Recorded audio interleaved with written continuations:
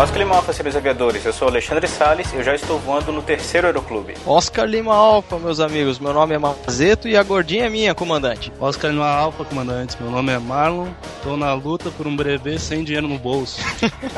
Oscar Lima Alfa, senhores aviadores, eu sou Renato Cobel e eu tô voando na minha segunda versão do Flight Simulator. Então, senhores, estamos começando mais um CPCast, o podcast de aviação do canal Piloto. E no episódio de hoje nós vamos falar da diferença que existe entre os vários aeroclubes pelos quais nós passamos, certo, Cobel? Exato, Salles, nós vamos ver isso muito mais após a nossa sessão de notantes.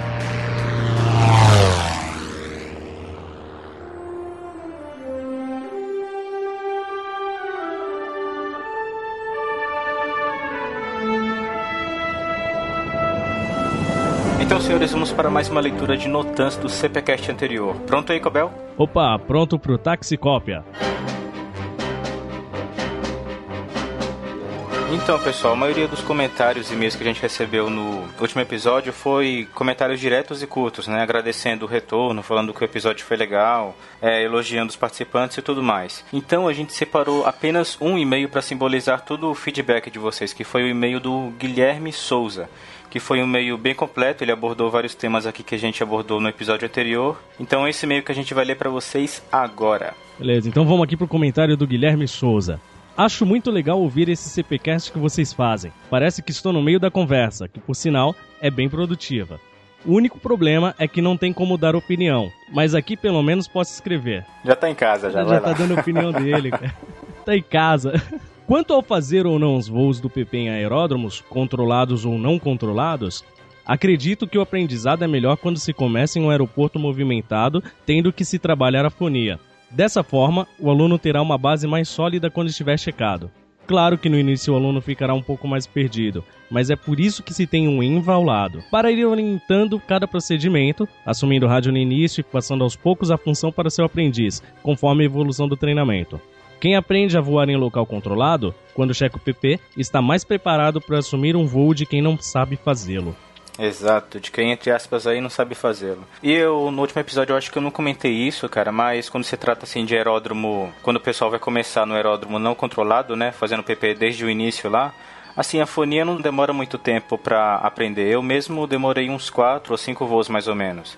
Ou seja, um leigo ali, que é o meu caso nesse exemplo, demorou apenas uns 4 ou 5 voos. Então uma pessoa que já é PP checado, quando for treinar sua fonia de PC em um aeródromo mais controlado, ele não vai demorar, né, tantos voos assim para se padronizar. Então esse fator, apesar de fazer peso na decisão da pessoa, não é assim tão relevante, né? Cara, vai na sua experiência, velho. Você é que sabe o que tá dizendo. Tem que praticar minha fonia aqui no Flight Simulator. Então, inclusive, eu demorei 5 voos pra aprender porque eu nunca tinha voado online no Flight Simulator, cara. Já o pessoal aí que vive na VATSIM, na IVAL, já deve ter uma experiência bem bacana, né? Ah, com certeza, cara. Vamos continuar. Quanto às propagandas de TV, acredito que uma coisa não tem nada a ver com a outra.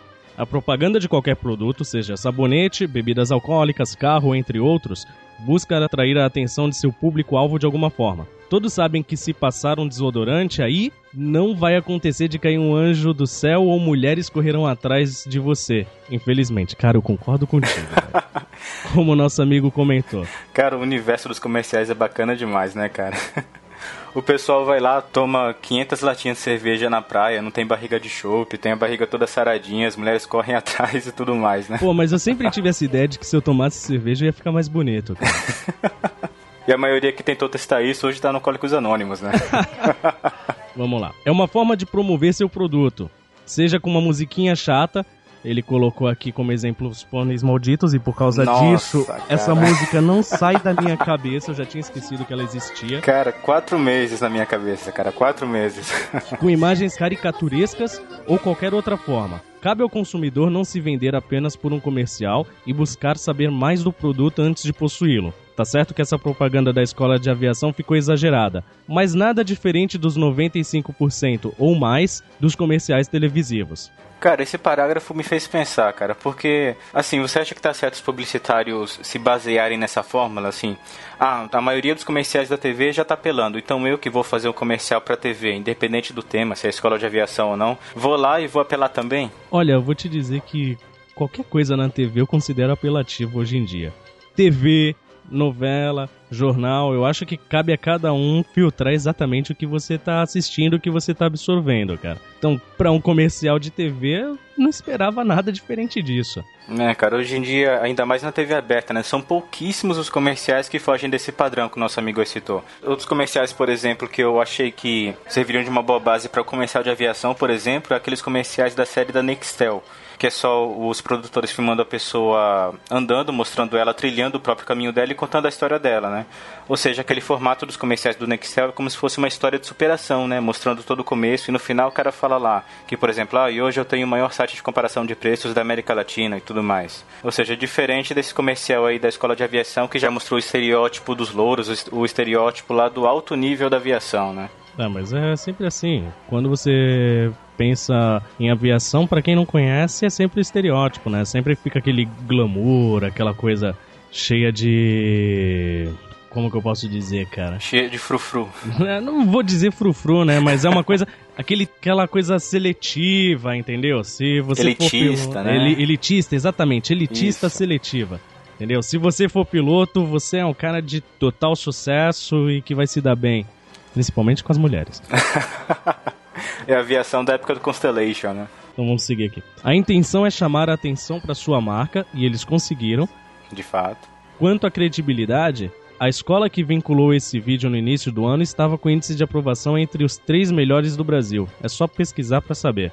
Cara, depois que eu li essa parte, eu cheguei a procurar no site da ANAC e do Google. Eu nunca cheguei a achar esse link de ranking de escola de aviação, nem em blogs especializados, nem em sites de aviação, nem na própria ANAC. Você já chegou a ver algo assim por aí? Cara, eu dei uma pesquisada e também não achei nada aqui, cara. Olha, se o Google não souber, cara, dificilmente alguém sabe. Mas aí... eu ia falar pro nosso ouvinte que tiver um link, manda pra gente. Exatamente, porque pelo menos eu só achei ali na ANAC a lista de escolas homologadas, né? Agora nenhum ranking de aprovação eu encontrei lá. Então se alguém que tá ouvindo aí tiver acesso a esse link, ou o próprio Guilherme, pode ter nos comentários, por favor. Vamos seguindo aqui. Infelizmente a onda do politicamente correto assola todos os setores do nosso país. Parece que se perdeu o senso de humor e tudo agora deve ser meticulosamente pensado para não desagradar um aqui e outro acolá. A aviação é um ambiente sério e envolve muita responsabilidade. Humildade é primordial. Aliás, não só no meio aeronáutico, mas em qualquer lugar. E o senso de humor, não é saudável? O fator politicamente correto na aviação, cara. Esse é um ponto muito delicado de tocar em qualquer momento, em qualquer fase da aviação. Por exemplo, um tempo atrás eu me lembro de ter visto no YouTube um comercial de uma linha aérea russa, das comissárias lavando o avião. Você já chegou a ver esse? Já vi bastante esse comercial. Cara, então pra quem não viu, o comercial, né, começa com a equipe de apoio de solo indo lá lavar o avião, né, como se fosse um caminhão de bombeiros, ou coisa assim. Aí eles param porque eles veem outra equipe indo lavar o avião. E que equipe era essa? A equipe das aeromoças. E o que causou polêmica foi a vestimenta delas. Como elas estavam vestidas, Cobel? Eu não vou dizer que era vestimenta, talvez a falta de vestimenta. Cara, aquilo tava um comercial pra mais 21 anos, né? Quando elas subiam, por exemplo, naquelas escadas gigantes pra atingir o topo das asas, né? A câmera, obviamente, não filmava lá de cima, filmava lá de baixo, com os closes com 36 vezes e tudo mais. Complicado. Tudo bem, mas eram russas, né? Não eram brasileiras. Eu acho que o zoom era por causa disso. Se fosse no Brasil, não ia precisar de zoom. Exatamente. E assim, de politicamente correto, eu também me lembrei agora daquele outro comercial, que assim, não era um comercial pra TV, até onde eu sei, era só um promocional pro canal do YouTube da empresa, que é aquele Captain Gorgeous. Já chegou a ver?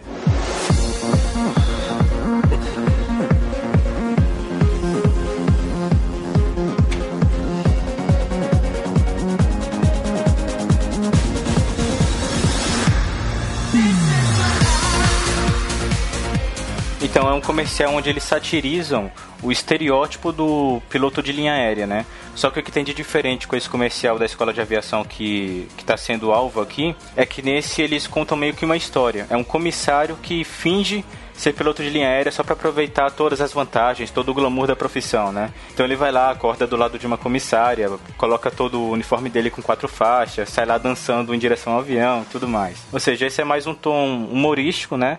Trata do mesmo assunto do comercial da Escola de Aviação aqui, que é a vida de PLA, o glamour da vida de PLA. Só que esse comercial teve uma aceitação bem melhor, porque ele soube satirizar, né? E não só usar a fantasia da profissão para ele. Eu acho que o problema do politicamente correto tá mais aqui no Brasil, né? Acho que a gente não sabe aceitar muito certas brincadeiras. Exato, cara. Toda a questão aqui no Brasil tem que ser o óbvio. Você tem que explicar tudo pra pessoa no momento que ela tá assistindo alguma coisa. Você não pode deixar nada, digamos, subjetivo pra ela, né? Porque aí você abre muita margem pra interpretação. E só pra finalizar, ele fala aqui: não consegui me segurar aqui e tive que participar de uns tópicos aí. Desculpe se falei muito ou se falei besteira. Abraço. Então, pessoal, como vocês podem ver aqui, o comentário do nosso amigo, no início, ele abordou os temas que a gente interpretou no episódio, concordou com alguma coisa, complementou outras opiniões nossas, e do meio pro fim do e-mail, ele deu uma opinião completamente diferente da opinião que predominou no episódio. Ele deu um comentário oposto ao nosso. Pessoal, vocês têm total liberdade para participar aqui também do episódio da leitura de e-mails, então não se sintam, digamos, acanhados por polemizar ou por escrever comentários diferentes dos nossos, que nós vamos ler sim. Por favor, participem. A gente tá aqui aguardando a opinião de vocês. Faz como o Guilherme, é só usa a área de comentários, manda e-mail, que a gente vai ter o maior prazer em ler. Exatamente. Boa parte do legal de fazer podcast é realmente o feedback do pessoal. E, senhor Cobel, no caso da pessoa também quiser fazer como nosso amigo Guilherme, como ela pode enviar um e-mail pra gente? É só mandar um e-mail para cpcast@canalpiloto.com.br. Maravilha. E se a pessoa quiser nos seguir nas maravilhosas redes sociais? Tem o @canalpiloto no Twitter e no Facebook, é só acessar lá, fb.com/canalpiloto. E sempre lembrando que se você quiser baixar o episódio diretamente no seu celular, o feed e tudo mais estarão aí na descrição do post. E agora que nós já estamos cientes dos notans, o que temos agora? CPcast episódio 6, diferenças entre aeroclubes.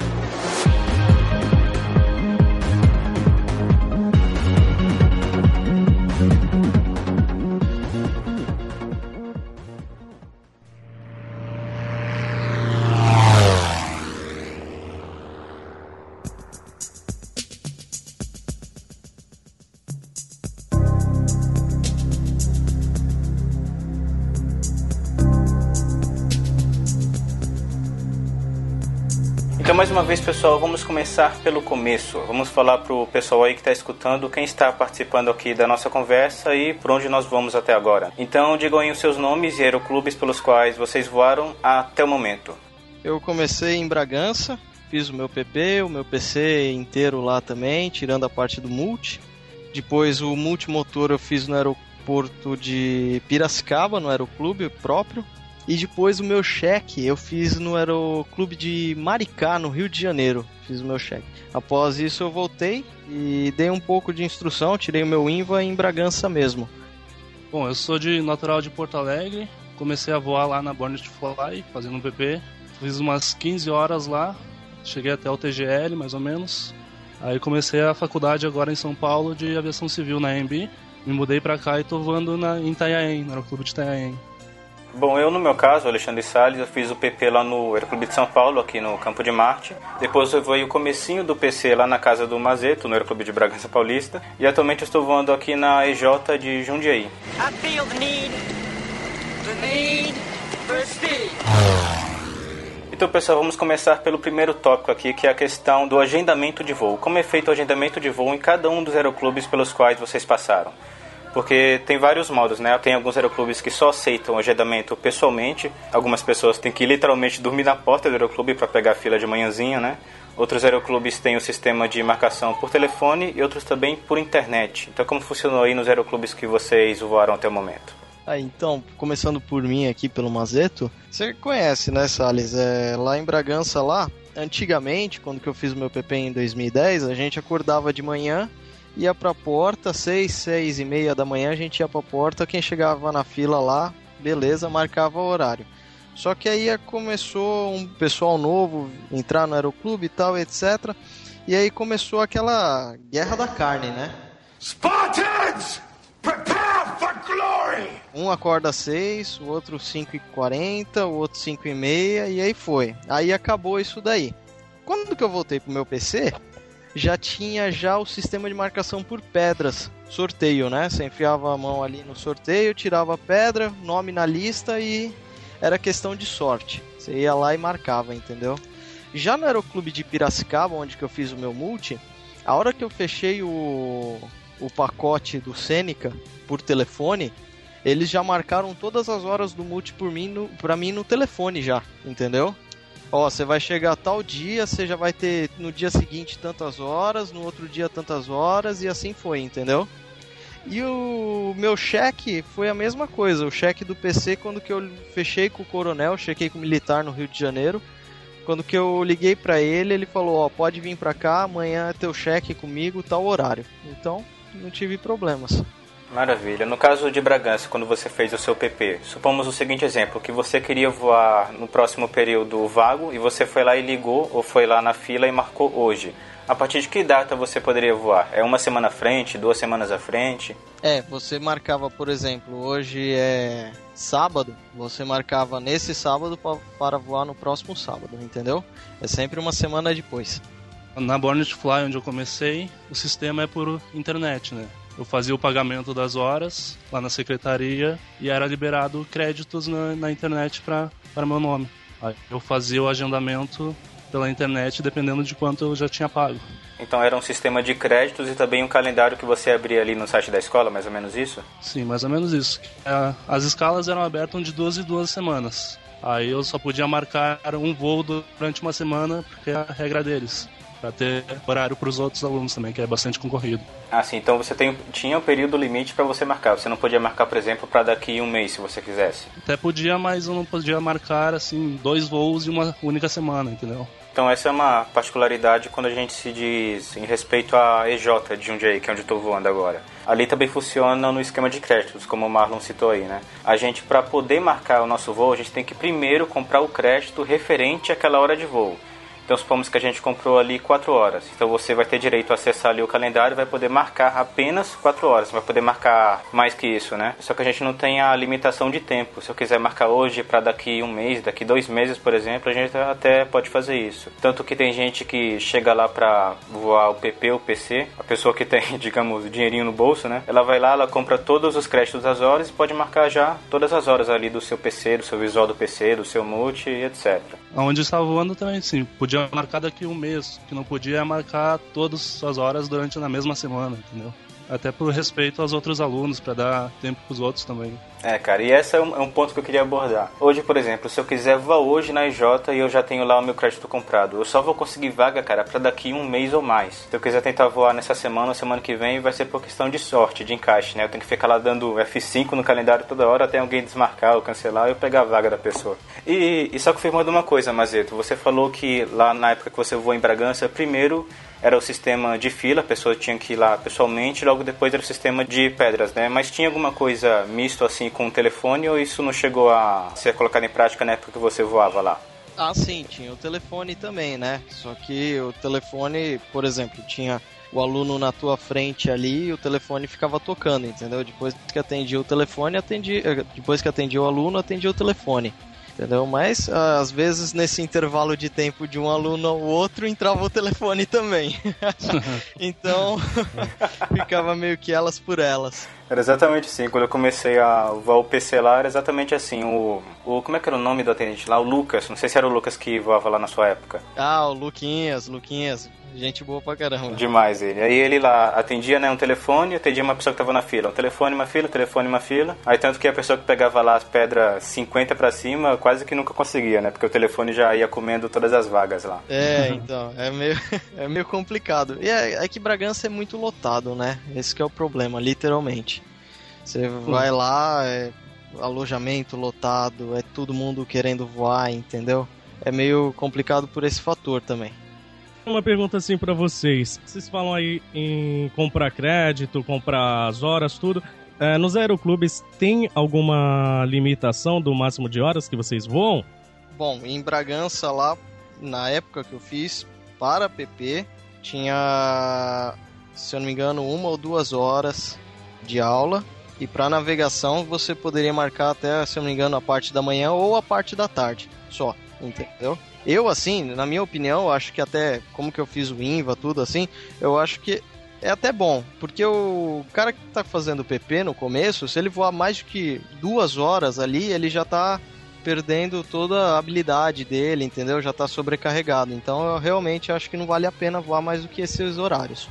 Tanto que quando o aluno começa no começo do PP a voar assim 2 horas ou mais, né? Normalmente os INVAs recomendam ele voar a primeira hora de manhãzinha e a outra hora no final da tarde, né? Já para ele ter um tempo ali para ele pensar sobre a manobra e tudo mais. Exatamente. Isso daí é uma coisa que acontece muito. Tem muita gente que chega no aeroclube e acha que o negócio é só voar, entendeu? Que nada, cara. Você tem que estudar, você tem que mentalizar a manobra, entendeu? E outra coisa, pra PP, pra quem tá começando ainda, vocês estão de prova, eu passei por isso também, e eu sei como que é também, como vocês sabem. A gente tem que aprender a voar o avião e fazer a manobra, não corrigir vento e atmosfera, entendeu?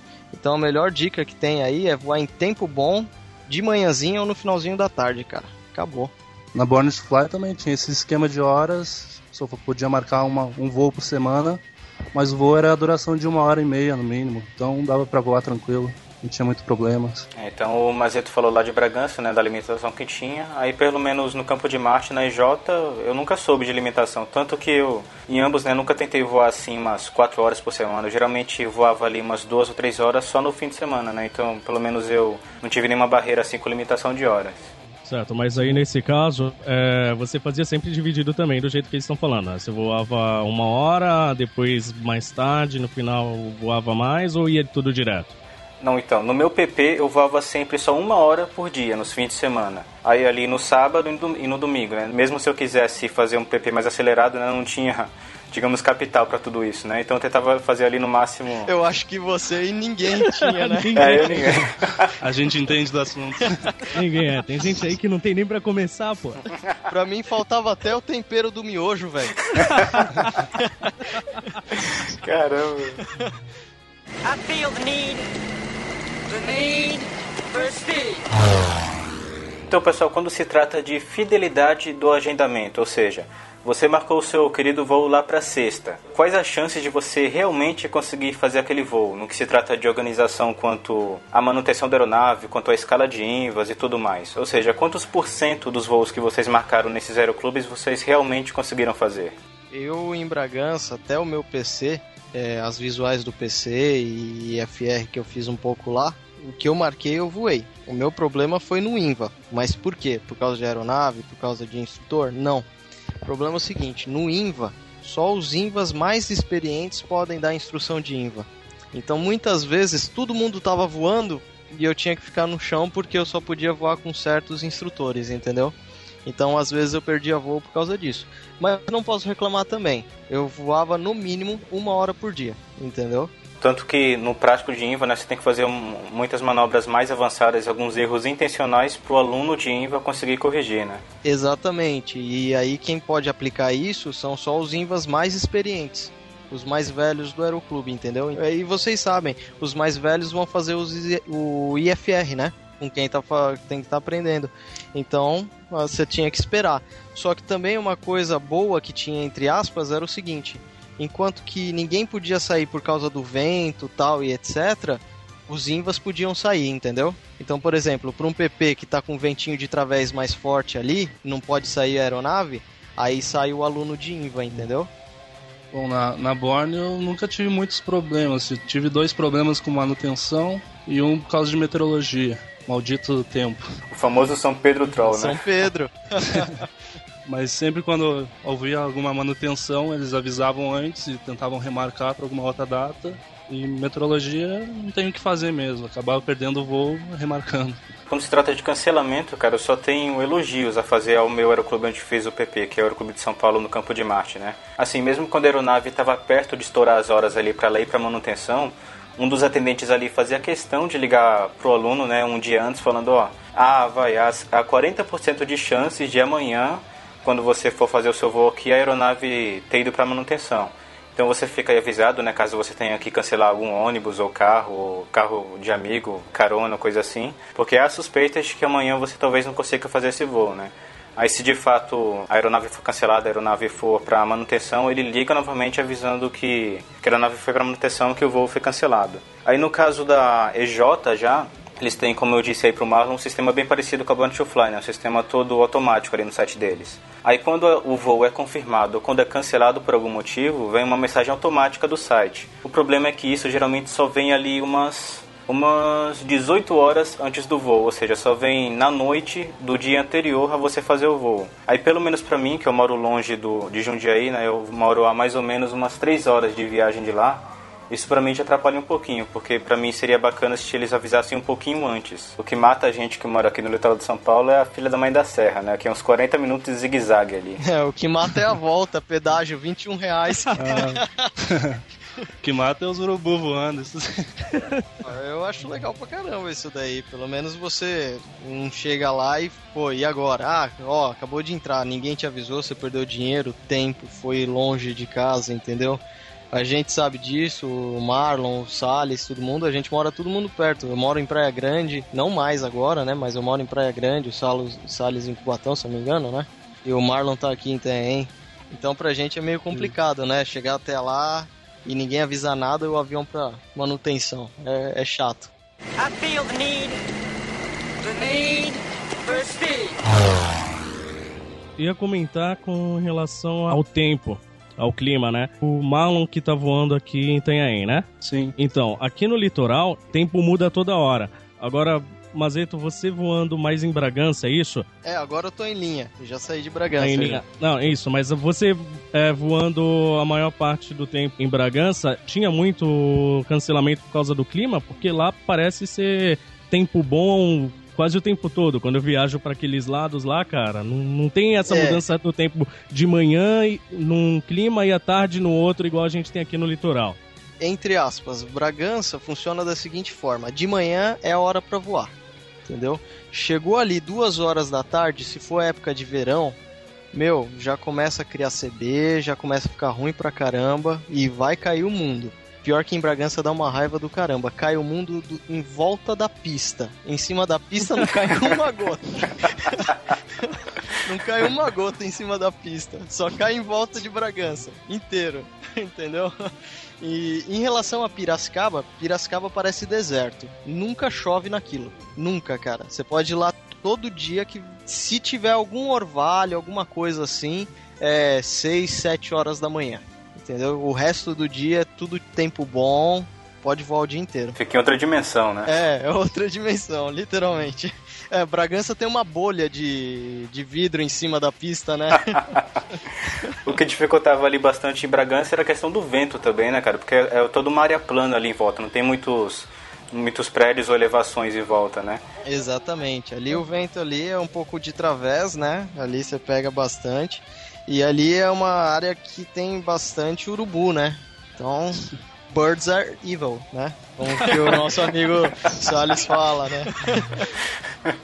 Então, tanto por causa do vento, né, que eles com razão cancelam bastante voos ali, ainda mais por causa do Paulistinha, né, cara, que é leve pra caramba, é feito de lona, a aeronave, então qualquer ventinho assim mais forte, você pode até liberar os Cherokees, os Tupis pra voarem, mas o Paulistinha, né, tem que manter no chão, realmente. E uma coisa que eu gosto muito de Bragança é a padronização e segurança.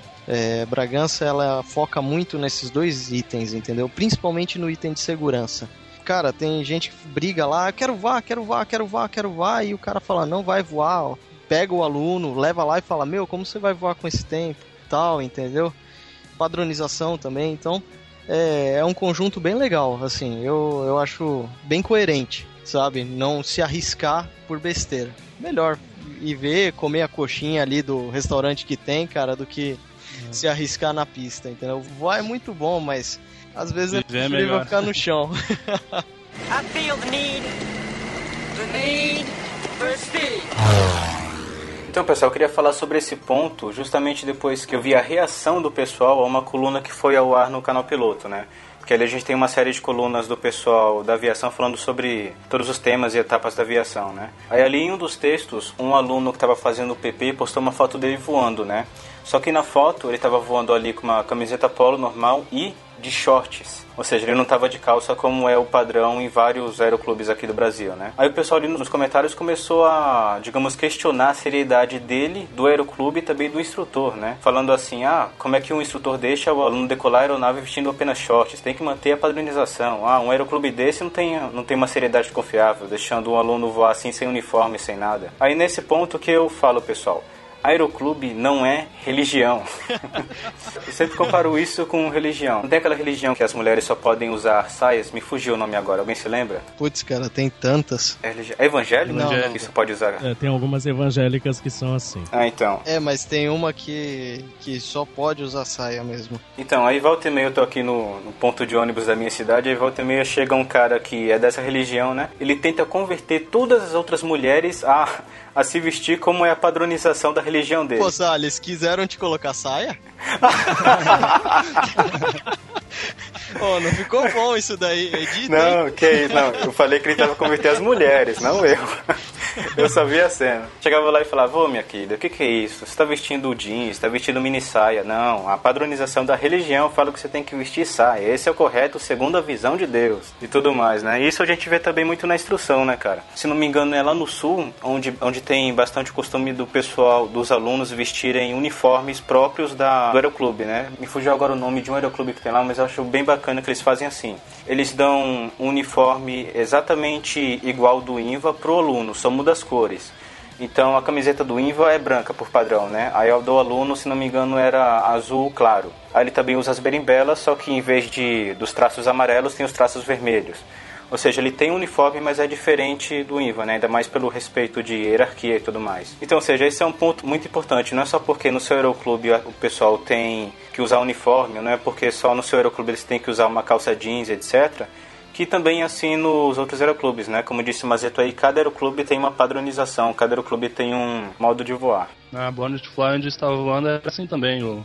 Eles dão uma polo branca. A nossa só tinha escrito o nome piloto e do instrutor era a mesma polo com o nome de instrutor igual. E era calça jeans e tênis também, padronização. Lá em Bragança você poderia voar de calça, de bermuda, só tendo tênis. Tinha que ter tênis, não podia voar de chinelo também, né? Pô, aí é sacanagem. Não pode avacalhar, né? Eu ia perguntar isso agora, né?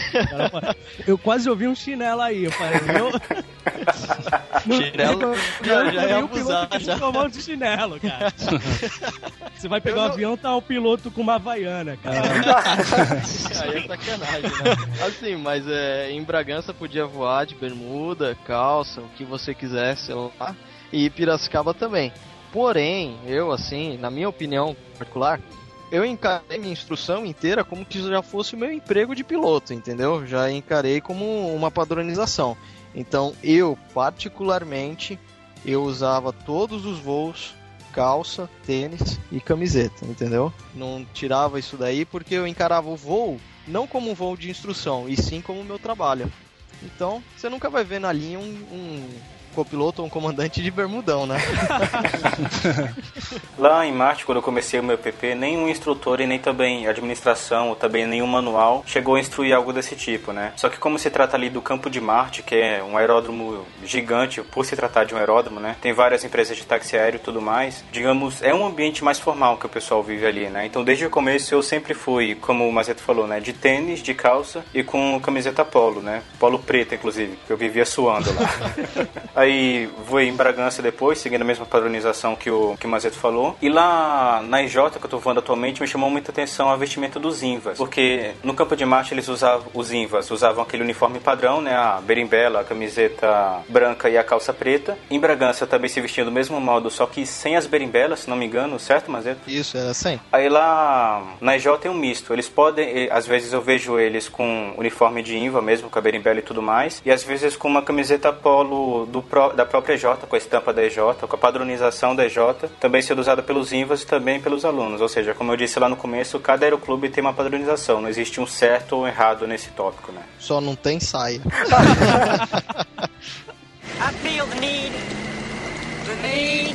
for speed. Então, pessoal, o Mazeto aí que voou todo o prático dele em Bragança vai poder falar isso bem. Mas tu me corrija se eu estiver errado, mas quando se trata de Bragança, quando você vai treinar ali a sua manobra de TGL do PP, você faz uma série de voos só com TGL, só fazendo a manobra de TGL durante o voo, e você não vai para manobras mais avançadas enquanto não passar naquela manobra de TGL. Isso tá correto? Ou seja, é tudo bem setorizado. Você primeiro aprende uma manobra para depois avançar para outra. Você não tem como fazer um voo misto, digamos assim? Exatamente. Você, por exemplo, vamos fazer hoje stall de primeiro, segundo, terceiro tipo. Se você passou na manobra, vai para a próxima missão. A próxima missão é coordenação de primeiro tipo. Aí você passa. Se você não passar naquela missão, você vai continuar naquela missão de stall, até passar nela para poder avançar o curso. Certo. Então, ainda abordando esse ponto. Apesar de a ANAC exigir ali 35, 40 horas para você checar o PP, normalmente qual a média de horas que os alunos voavam ali em Bragança para conseguir ser liberado para cheque, Mazeta? Normalmente 50 horas, 50, 60 horas aí, porque a gente sabe, no começo ali o que pega é o pouso 3 pontos do Paulistinha, entendeu? Porque em Bragança, logo em seguida que você aprende a fazer o pouso 3 pontos, o que você vai ter? Você vai ter liberação de solo e voo solo. Então os caras vão querer que você esteja 100% no pouso, entendeu? Para poder te liberar em seguida. Então isso daí acaba dificultando um pouquinho as pessoas aí a fazer um pouco mais de horas. E esse voo unificado de uma manobra só durante o voo também diz respeito à área ali onde Bragança fica, né? Porque no Aeroclube de Bragança o pessoal faz toda a instrução inicial no próprio aeródromo do Aeroclube, certo, Mazeta? A gente tem as áreas ali de treinamento, né? São 3 áreas que a gente tem. Então, se for manobra alta, vai para lá, entendeu? Se for IFR, vai manter 5.000 pés para fazer o treinamento. E se for TGL, 360, emergência no circuito, esses sim ficarão na pista, no circuito. Certo, eu citei isso porque isso tem um contraste bem grande com o Campo de Marte ali, né? Porque comparando o tráfego dos dois aeródromos, o do Campo de Marte é muito mais denso do que o de Bragança, né? Então mesmo que a gente solicitasse ali a torre, raramente, bem raramente, eles autorizavam a gente a fazer treinamento do TGL ali na pista, né? Só deixava algumas vezes quando era o voo ali das 8 da manhã, mais ou menos, quando o pessoal estava dormindo ainda, né? Aí a gente raramente, mesmo no treinamento de TGL, a gente raramente fazia só o treinamento de TGL porque a gente tinha que se deslocar ou para Atibaia ou para Iruí. E no caminho de ida e volta a gente soma aí mais ou menos uns 30 minutos de voo em linha reta. Então mesmo o objetivo do voo sendo apenas o TGL, no meio ali a gente fazia uma coordenação de primeiro, de segundo tipo, algumas panes e tudo mais, né? Então isso também reflete também com o sistema, com a área ali onde o aeroclube fica. Só para complementar, só a localização de Bragança é muito boa justamente por isso, porque a área mais longe ali de voo que você tem é de 10, 15 minutos. Qualquer outra coisa, em 5 minutos você tem a pista ali do Vale Eldorado, que é uma área de treinamento para fazer TGL também, entendeu? Então, a Bragança está no meio de 3 áreas. Então você pode focar em uma manobra só. Não tem problema que ainda sobra tempo para você. Exato, cara. Quando eu tinha que sair de Marte para ir ali para Atibaia, eu levava ali uns 15 minutos mais ou menos de voo, né? Aí quando eu fiz o meu primeiro voo saindo de Bragança, indo para Atibaia, que foi só 5 minutos, mais ou menos isso, putz, cara, eu chorei, economizei uma grana do caramba ali. Exatamente, e você também tem que se preocupar com o seu estudo e o seu voo mental. Tem gente que não acredita nisso, mas voo mental ajuda muito, cara. Porque se você pode gastar R$400 aí, e se você reprovar? Aí é mais 370, entendeu? Então tem essa também. Exato, e fica a dica pro pessoal, né? Pro pessoal que tá começando, quando eles veem ali que o voo de instrução dura 1 hora, que 1 hora custa, R$370 num Cessna 152, por exemplo, não quer dizer que naquela aula de voo você vai gastar somente R$370, porque você tem ali que contar também com vento durante o seu voo, com tempo de táxi e tudo mais, então você pode gastar ali de 400 para cima nesse exemplo, né? O Ivan me falou uma vez, cara, quando você vai estudar os seus checklists da aeronave, tenta estudar isso durante o voo mental, porque durante o voo mental você não gasta um centavo. Já se você se embananar ali enquanto você está fazendo o checklist durante o táxi, o motor tá ligado, cara, você tá gastando. Cada númerozinho que passa ali é um centavo a menos na sua conta, né? Exatamente. É que nem o Flight Simulator. Tem gente que não gosta de estudar o IFR nele, mas, o IFR, quando que eu tava me formando, me ajudou muito. Porque eu ia pro simulador, gastava R$120.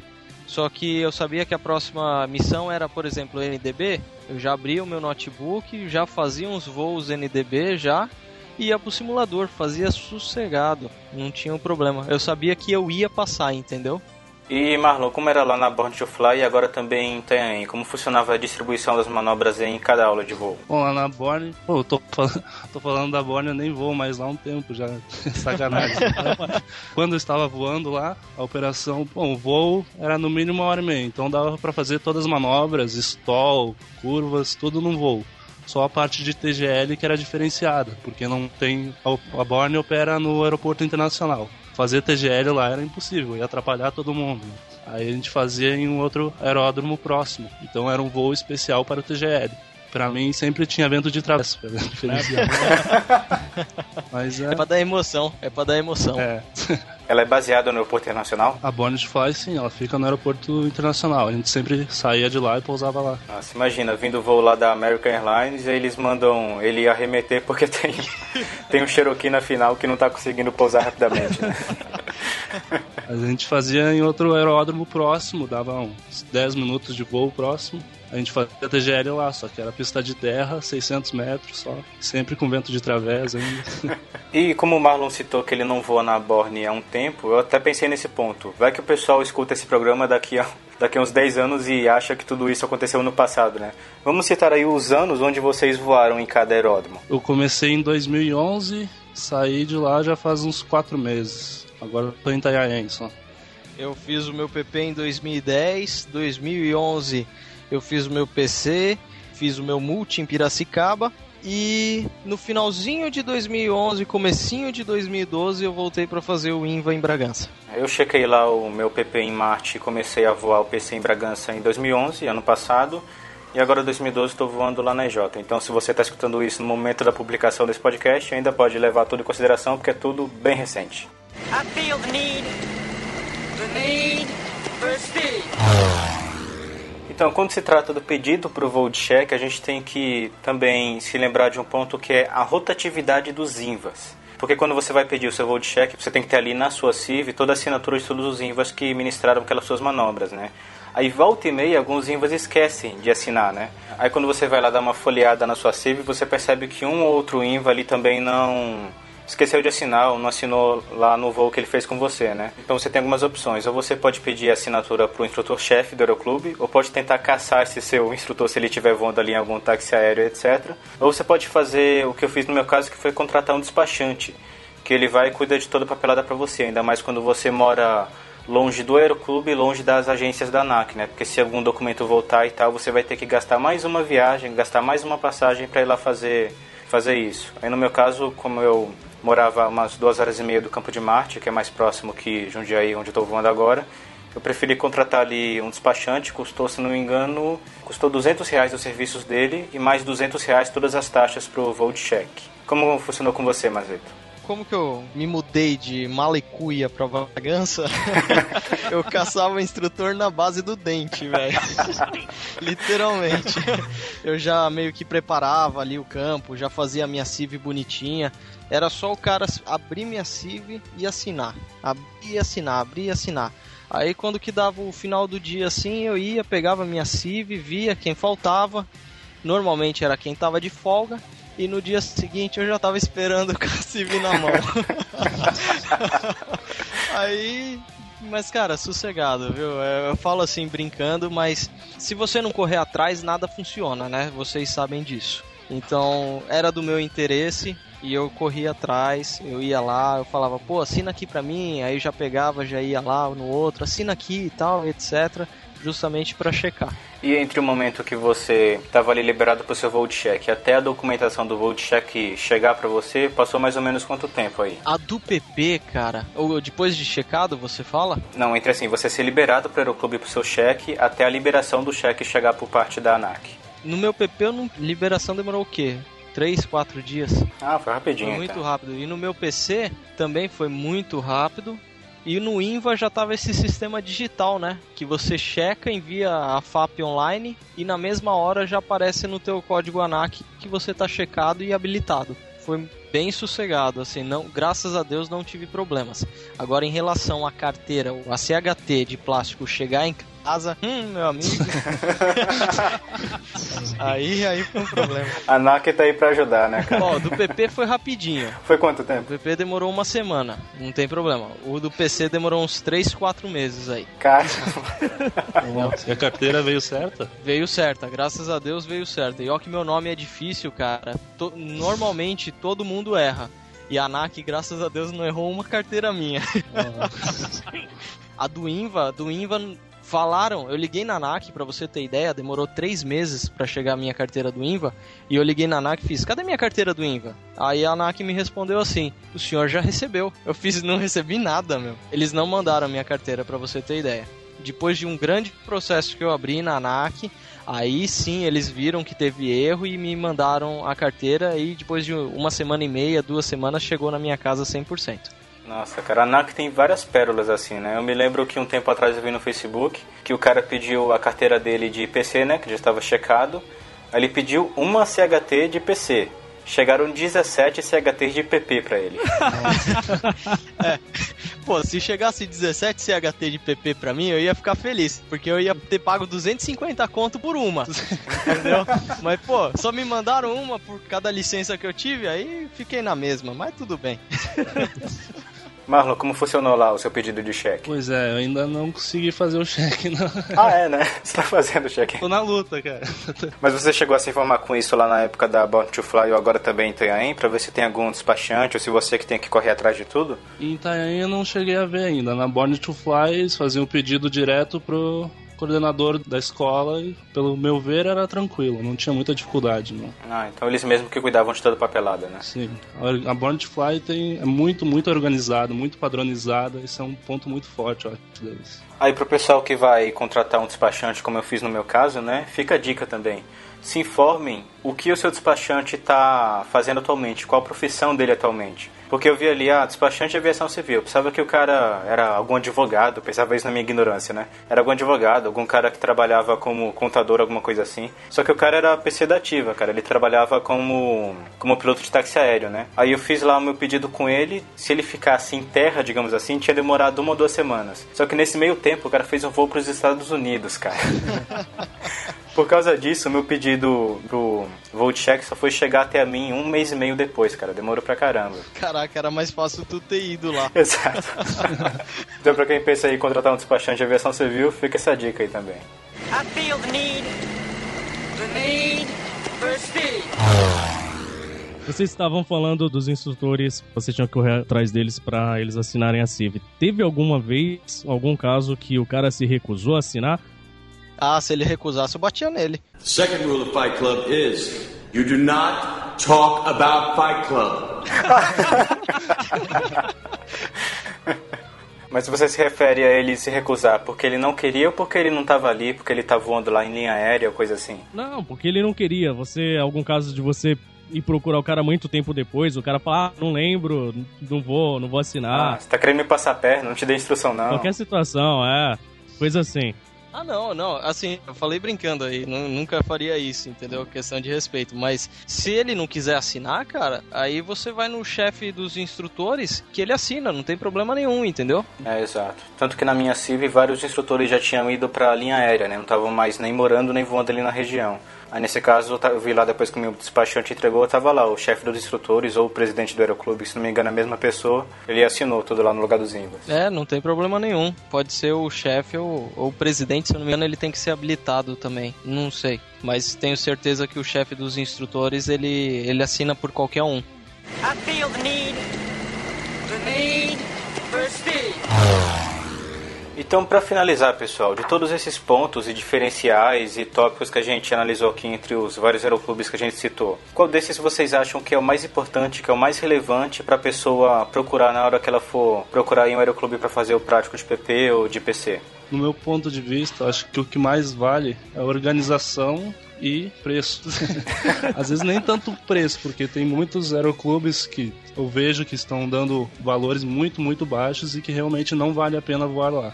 Vale muito, acho que manutenção, segurança e a organização da escola. Bacana. E o Marlon, filho da mãe, porque ele copiou meu pensamento, porque eu ia falar exatamente isso. Assim, pessoal, muitos aeroclubes aí oferecem preços muito baixos, ainda mais quando você compra um pacote, né, de 10 horas ou de 40 horas, que é o PP inteiro. Só que assim, a organização de muito deles não é lá aquelas coisas. Então você vai lá querendo voar, você vai lá sabendo que a administração falou pra você que você consegue voar 2 horas por dia, 3 horas por dia e tal. Eu já vi muita pessoa se dar mal nesse caso, indo pra lá depois de ter pago tudo e só conseguindo voar depois de 2, 3 semanas de a pessoa ter chegado lá. E ainda mais algumas dessas escolas têm alguns contratos, digamos, maliciosos que a pessoa assina sem ler muito, né? Que ela não devolve a sua quantia no total. Isso daí se chama pacto de sangue. Exatamente. Então, aí em muitos desses casos, quando o aluno vai lá, paga pra voar, vê que não consegue voar, vê que quebrou a cara e quer sair de lá, muitos eles não tentam pegar nem o valor de volta, eles tentam vender aquele valor de pacotes para outro aluno que quer voar naquele aeroclube, né? Então você vê que isso daí é um tremendo tiro no pé, se você ver desse ângulo. Aí a questão que o Marlon citou aí também é a organização, cara. Mesmo você excluindo desse fator de preço, né? Se você for no aeroclube onde você consegue voar todos os voos que você marcou, você vai conseguir fazer a sua formação de acordo com o seu planejado, vai conseguir fazer o seu treinamento de acordo com os estudos que você faz e tudo mais. Porque, por exemplo, já teve vezes que eu marquei assim, nesse mês eu tô com a grana aqui, então eu vou voar 3 horas em cada sábado desse mês. Então ali na quinta e sexta eu tiro o dia só para estudar as manobras que eu vou fazer e tudo mais. Aí acontecia de às vezes eu chegar lá com voo marcado, 2, 3 horas de voo, e o pessoal falar, o avião foi para manutenção, não tem INVA, não sei o que lá, não sei o que lá. Então a organização também é um fator importante na hora que você for escolher aí o seu aeroclube. A opinião que eu tenho é o seguinte, primeiramente segurança, né? Segurança e manutenção de aeronaves. Porque quem que vai ficar voando em uma aeronave de 1970, 1980 é a gente. Então eu acho que dependente do dinheiro, localidade, tudo, aí o que paga você ficar voando em aeronave antiga assim é manutenção. Primeira coisa, segurança. Segunda, relação de tempo, né? Você tem que ver ali como que é, como a gente estava comentando de Marte, Bragança aí, quanto tempo você vai demorar a chegar no seu destino ali para executar a manobra, entendeu? Eu acho que você tem que pesquisar também quais são os pontos de instrução que tem. Terceiro, preço, né? Mas às vezes também o preço não fala tudo que o aeroclube é. E padronização. Pra mim, é isso daí. Cara, eu vou te dizer que eu dou muito valor a um Core i5 com 2 GB de RAM e pelo menos uma placa de vídeo que seja muito boa. O aviador de Flight Simulator falando aí. E outra, concordamos que o preço tem que ser relativamente bom, porque uma vez que queira ser piloto, sua única refeição será um miojo. Sem tempero, né? Às vezes você vende o tempero pra pagar a hora de voo, né? Um abraço, até mais. Abraço. A pergunta que não quer calar. O quê? Tu aceitou a saia? Um abraço, meus amigos. Até a próxima.